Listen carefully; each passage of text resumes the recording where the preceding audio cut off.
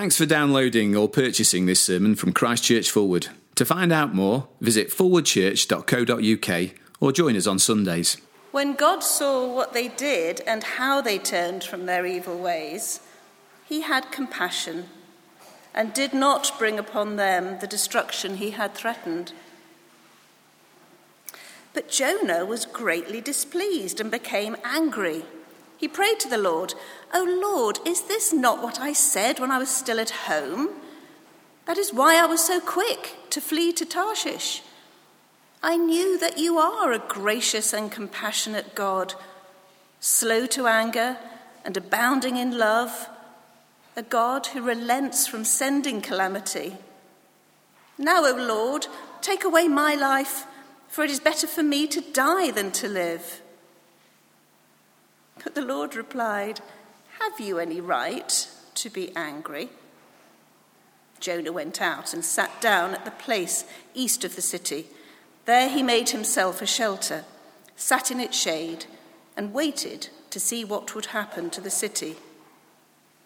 Then the Lord God provided a vine and made it grow up over Jonah to give shade for his head to ease his discomfort. And Jonah was very happy about the vine. But at dawn the next day, God provided a worm, which chewed the vine so that it withered. When the sun rose, God provided a scorching east wind, and the sun blazed on Jonah's head so that he grew faint. He wanted to die and said, "It would be better for me to die than to live." But God said to Jonah, "Do you have a right to be angry about the vine?" "I do," he said. "I'm angry enough to die." But the Lord said, "You have been concerned about this vine, though you did not tend it or make it grow. It sprang up overnight and died overnight. But Nineveh has more than 120,000 people who cannot tell their right hand from their left, and many cattle as well. Should I not be concerned about that great city?" Well, great words. Do please have a seat and turn back to Jonah 4 in your Bibles. It's on page 928. Always quite hard to find the book of Jonah, isn't it? Surprisingly hard. Page 928. Great to see you here this morning. My name's Andy. If we haven't met, I'll be just on the door at the end, and I'd love to meet you. But we're going to spend the next little while looking at Jonah 4 together, and I'm going to pray for the Lord's help as we come to look at it. So let's pray. Our Lord God, we pray that this morning, as we come to this passage, that your word would be our guide, your Holy Spirit our teacher, and your glory our supreme concern. In Jesus' name, amen. Amen. Well, let me ask you, have you ever been angry with the Lord God? Are you angry with God this morning? I guess I have met one or two people in my life who've come right out and said, "Andy, I'm just so angry with God at the moment." But I guess that for most of us, certainly for Christian people, we probably feel shy of using those exact words or describing it in that way. But at the same time, I can think of a time in my life when I was deeply frustrated with my circumstances and felt unsupported by people, and frankly was quite short-tempered with the people around me. And looking back, at least in some ways, I was angry with the God who had put me in those circumstances or left me in them. I think of a friend I was talking to a while back who chose to serve the Lord in a particularly self-sacrificial way in her church, and it had been hard over the time she'd been doing it. She felt underappreciated, unthanked, and frankly, she said that her and her husband felt bitter and cold in lots of ways as they thought about their service as Christians. Or I think about Christian friends who are so animated and angry when they talk about the loss of influence of Christians in the public square and in politics these days. And underneath it all, are we angry with God and how he's governing the world in which we live? I think it's more common than we might think for believers to be angry with God and the way that he chooses to govern his world? Well, we're in the final week of our little series looking at the Old Testament book of Jonah together. And in Jonah 4, we discover that Jonah is an angry man. In fact, Jonah 4 is the first chapter that really lifts the lid on Jonah's motives and intentions, and we see inside his heart for the first time, and we realize that all through the story, the thing driving Jonah has been an anger at God and his compassion. It was anger that led God, according to verse 2, to run away from God when God told him to go to the foreign city of Nineveh and preach there. And it was in spite of Jonah's anger that God turned his life around and sent him back to Nineveh to tell them of his judgment and his mercy to that foreign city. I don't know if you ever read the Mr. Men books by Roger Hargreaves growing up, or maybe you've read them to your own children. But the Mr. Men books, you've got Mr. Strong and Mr. Happy and Miss Naughty and all those sorts of characters. And they have one particular dominant attribute, and the whole story turns on the fact that they have that attribute. And we learn in Jonah 4 that Jonah really is Mr. Angry. That is the thing that's driven him through this story. And Jonah 4 lifts the lid on his anger. In fact, there's a very simple question at the heart of the chapter. It's there in verse 4. The Lord replied, "Have you any right to be angry?"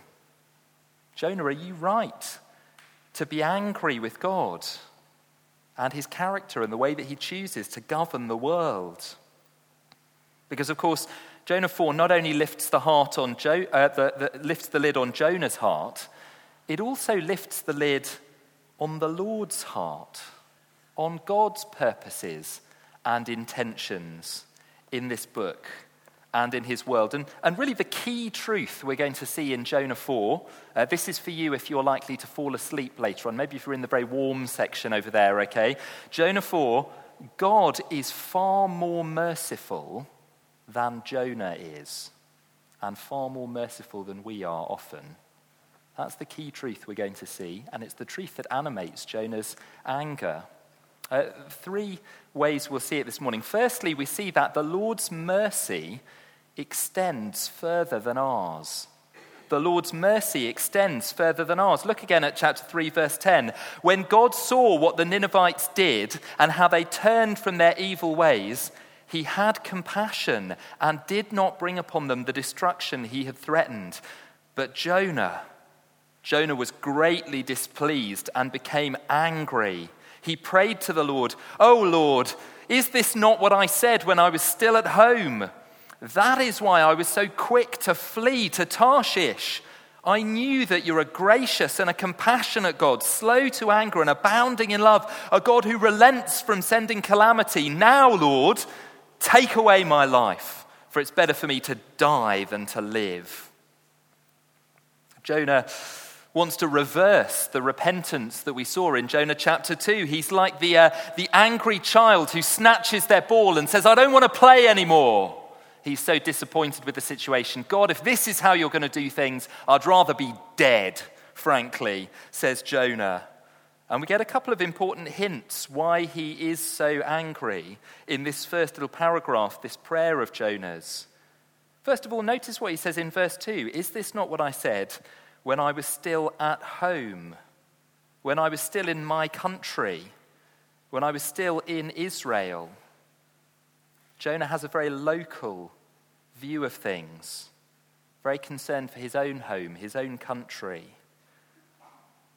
And then look how he describes God in verse 2. "I knew that you're a gracious and compassionate God, slow to anger and abounding in love, a God who relents from sending calamity."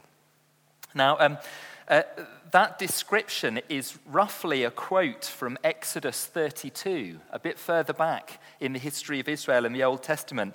And it's a stunningly ironic thing to describe God as here, really, because in Exodus 32, it's really the high point of God's merciful character on show in the Old Testament. The people of God had been rescued out of Egypt in the Exodus. God had been so kind to them, and they treated him terribly.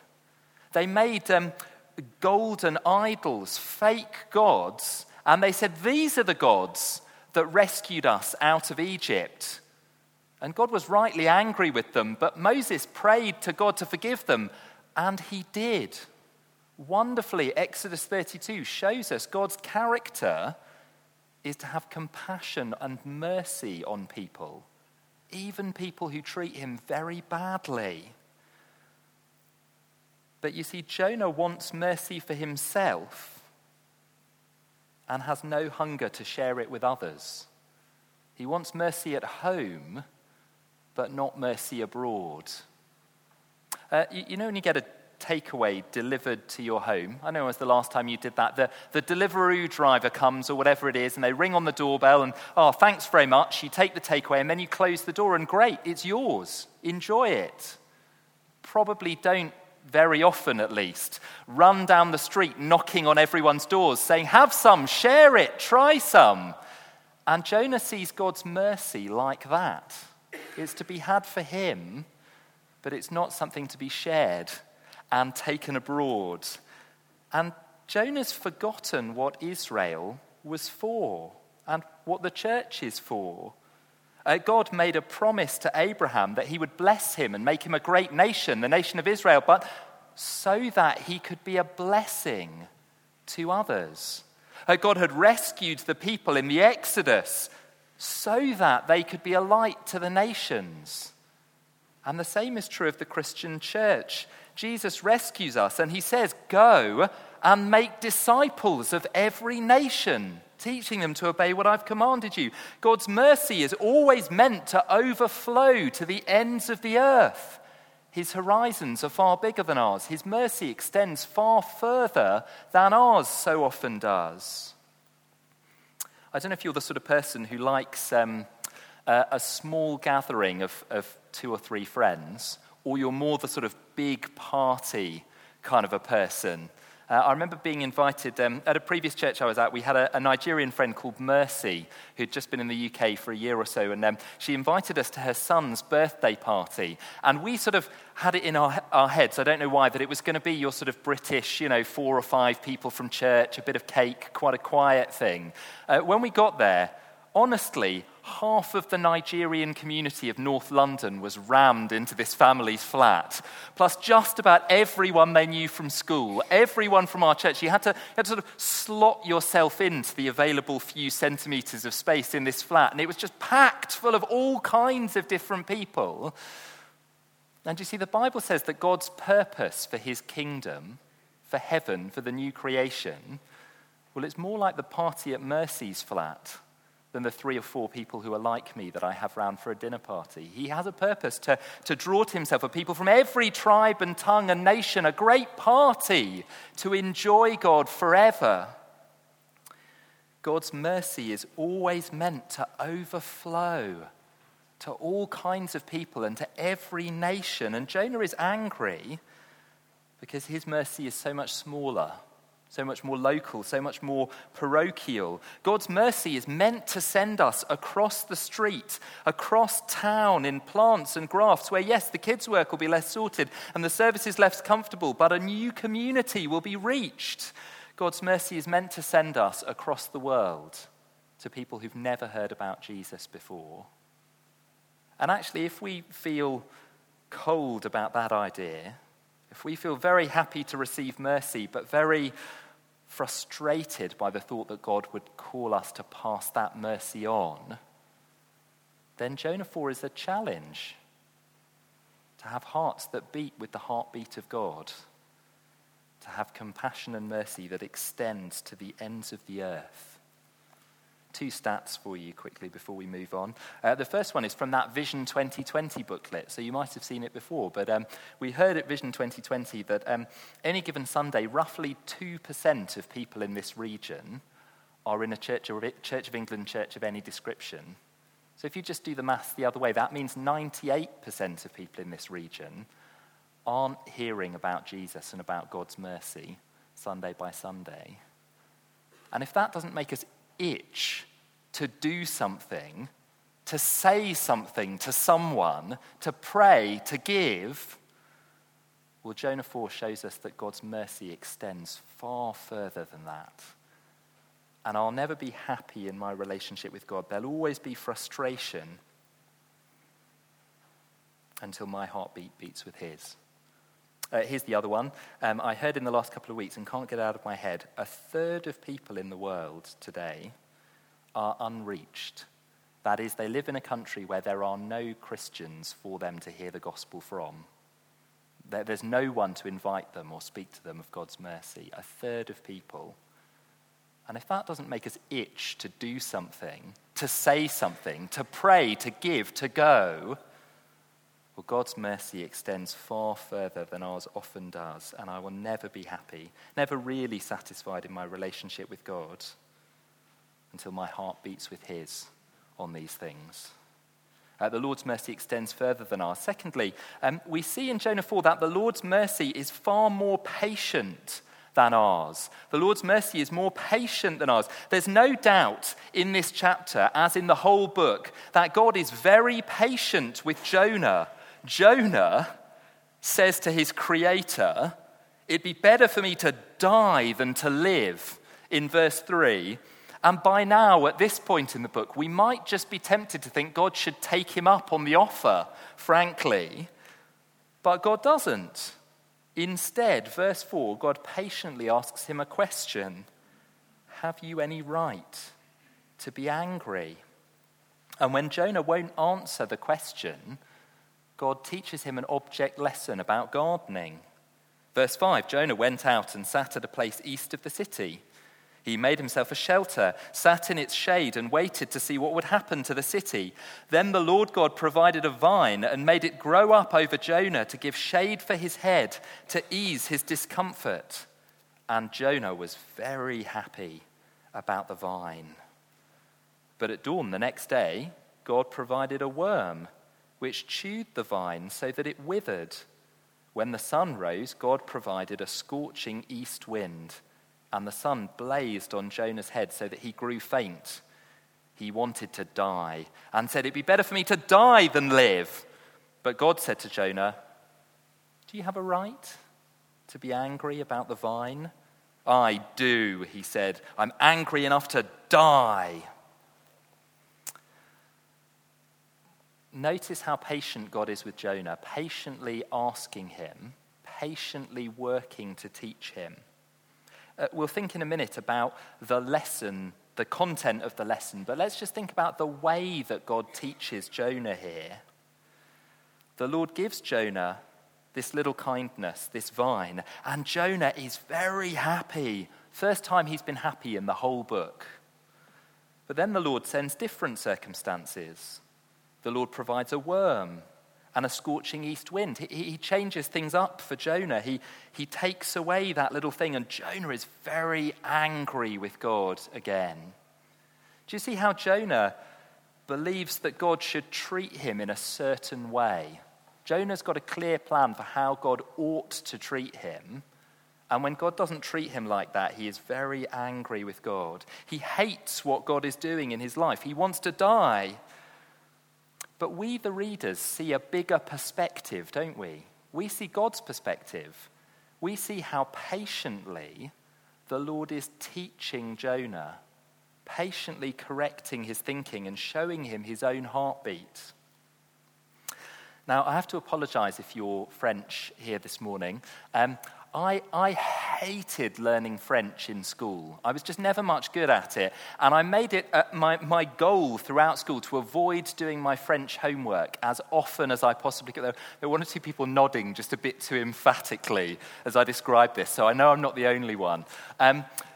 My dad was very keen for me to work hard at all the subjects in school, and so we frequently had quite pointed conversations about whether I had done my French homework. He actually punished me quite often for not doing my French homework. And see, that's what we do when we love our children, isn't it? When we love our children, we discipline them. We sometimes punish them. We direct them in the way that we should go, and they don't always enjoy it. And the Bible says the Lord disciplines the one he loves. Here is Jonah in comfortable circumstances and hard, and God is patiently teaching him. Now look, this isn't the whole of what the Bible says about pain and suffering in our lives. The Bible's got rich and complex and satisfying answers to the big questions of pain and suffering in our world. But here is one of the things that the Bible says. If you're a Christian here today, God will lovingly discipline you. It won't always be comfortable, but God will patiently teach you to trust him, because his mercy is far more patient than our plans. The Lord cares about your heart more than your comfort. The Lord cares about our holiness more than our happiness in this given moment. Now, of course, holiness is the route to an eternal happiness. But God will lead us to that holy happiness through all kinds of circumstances. And sometimes as Christians, we hate what God is doing in our lives because we have a plan and we think God should behave according to our plan. But Jonah 4 tells us that he has a bigger, more patient and more merciful purpose for the world. His mercy is far more patient than ours.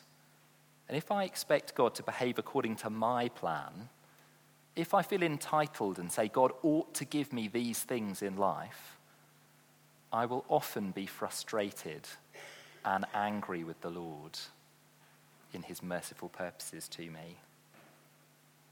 See the heartbeat of God as he patiently is merciful to Nineveh, but also to Jonah in Jonah 4.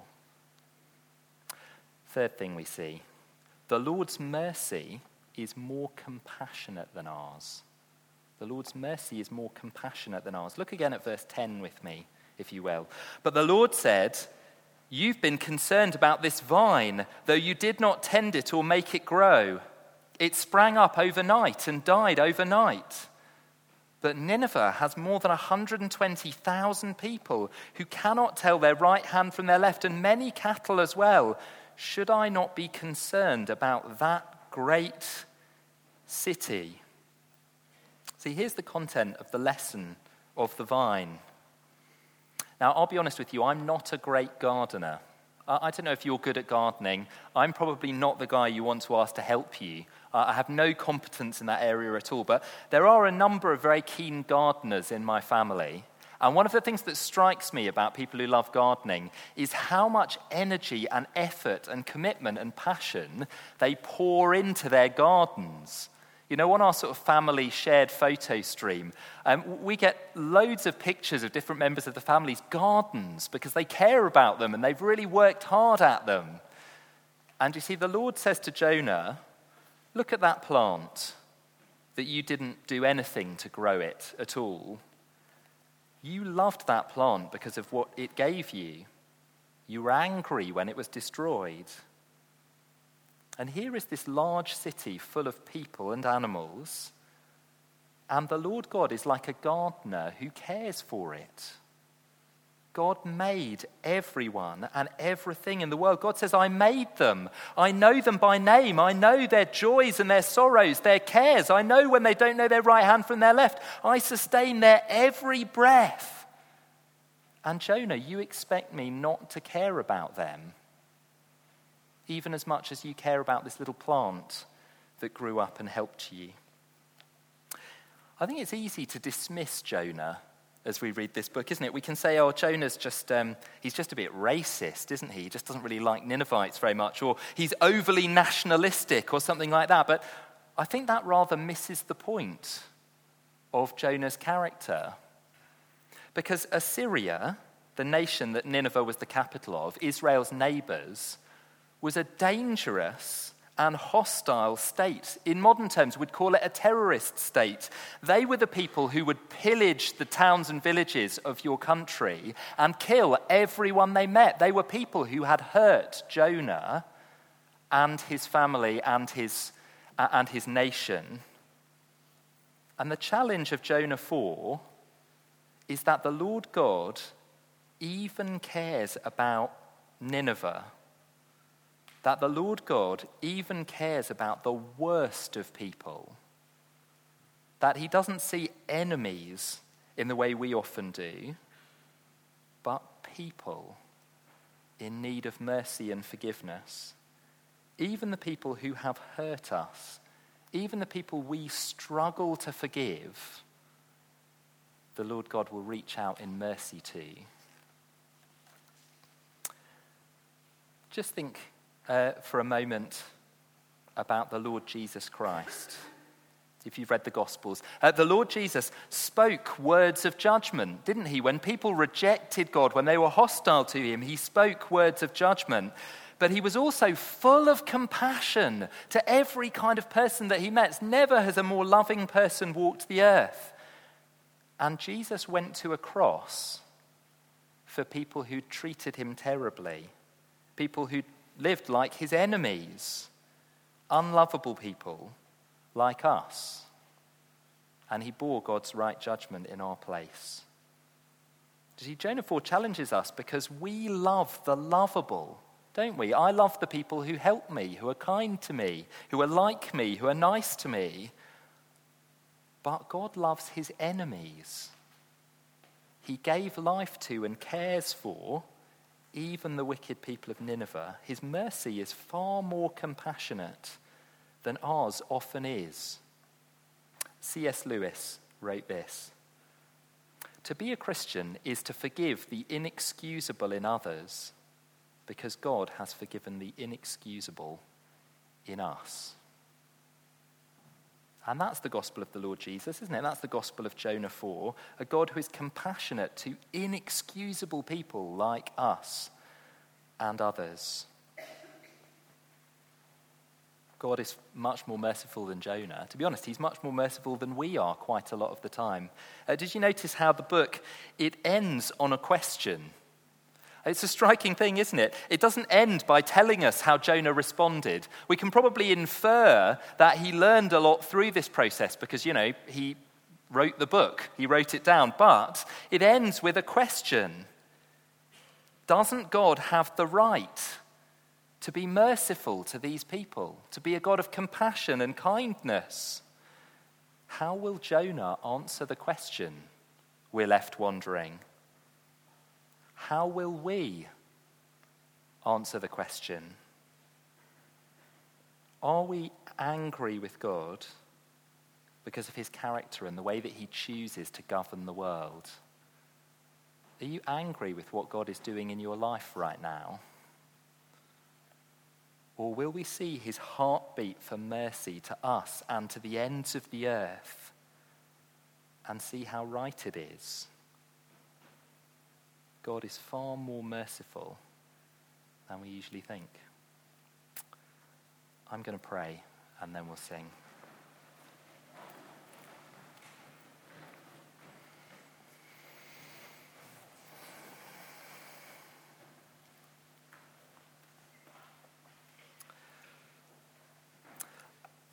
Loving God, we pray that you would please grow us through any means necessary in our faith in you, so that our hearts would beat with your heartbeat for mercy to the ends of the earth, to all kinds of people, and yes, even to us.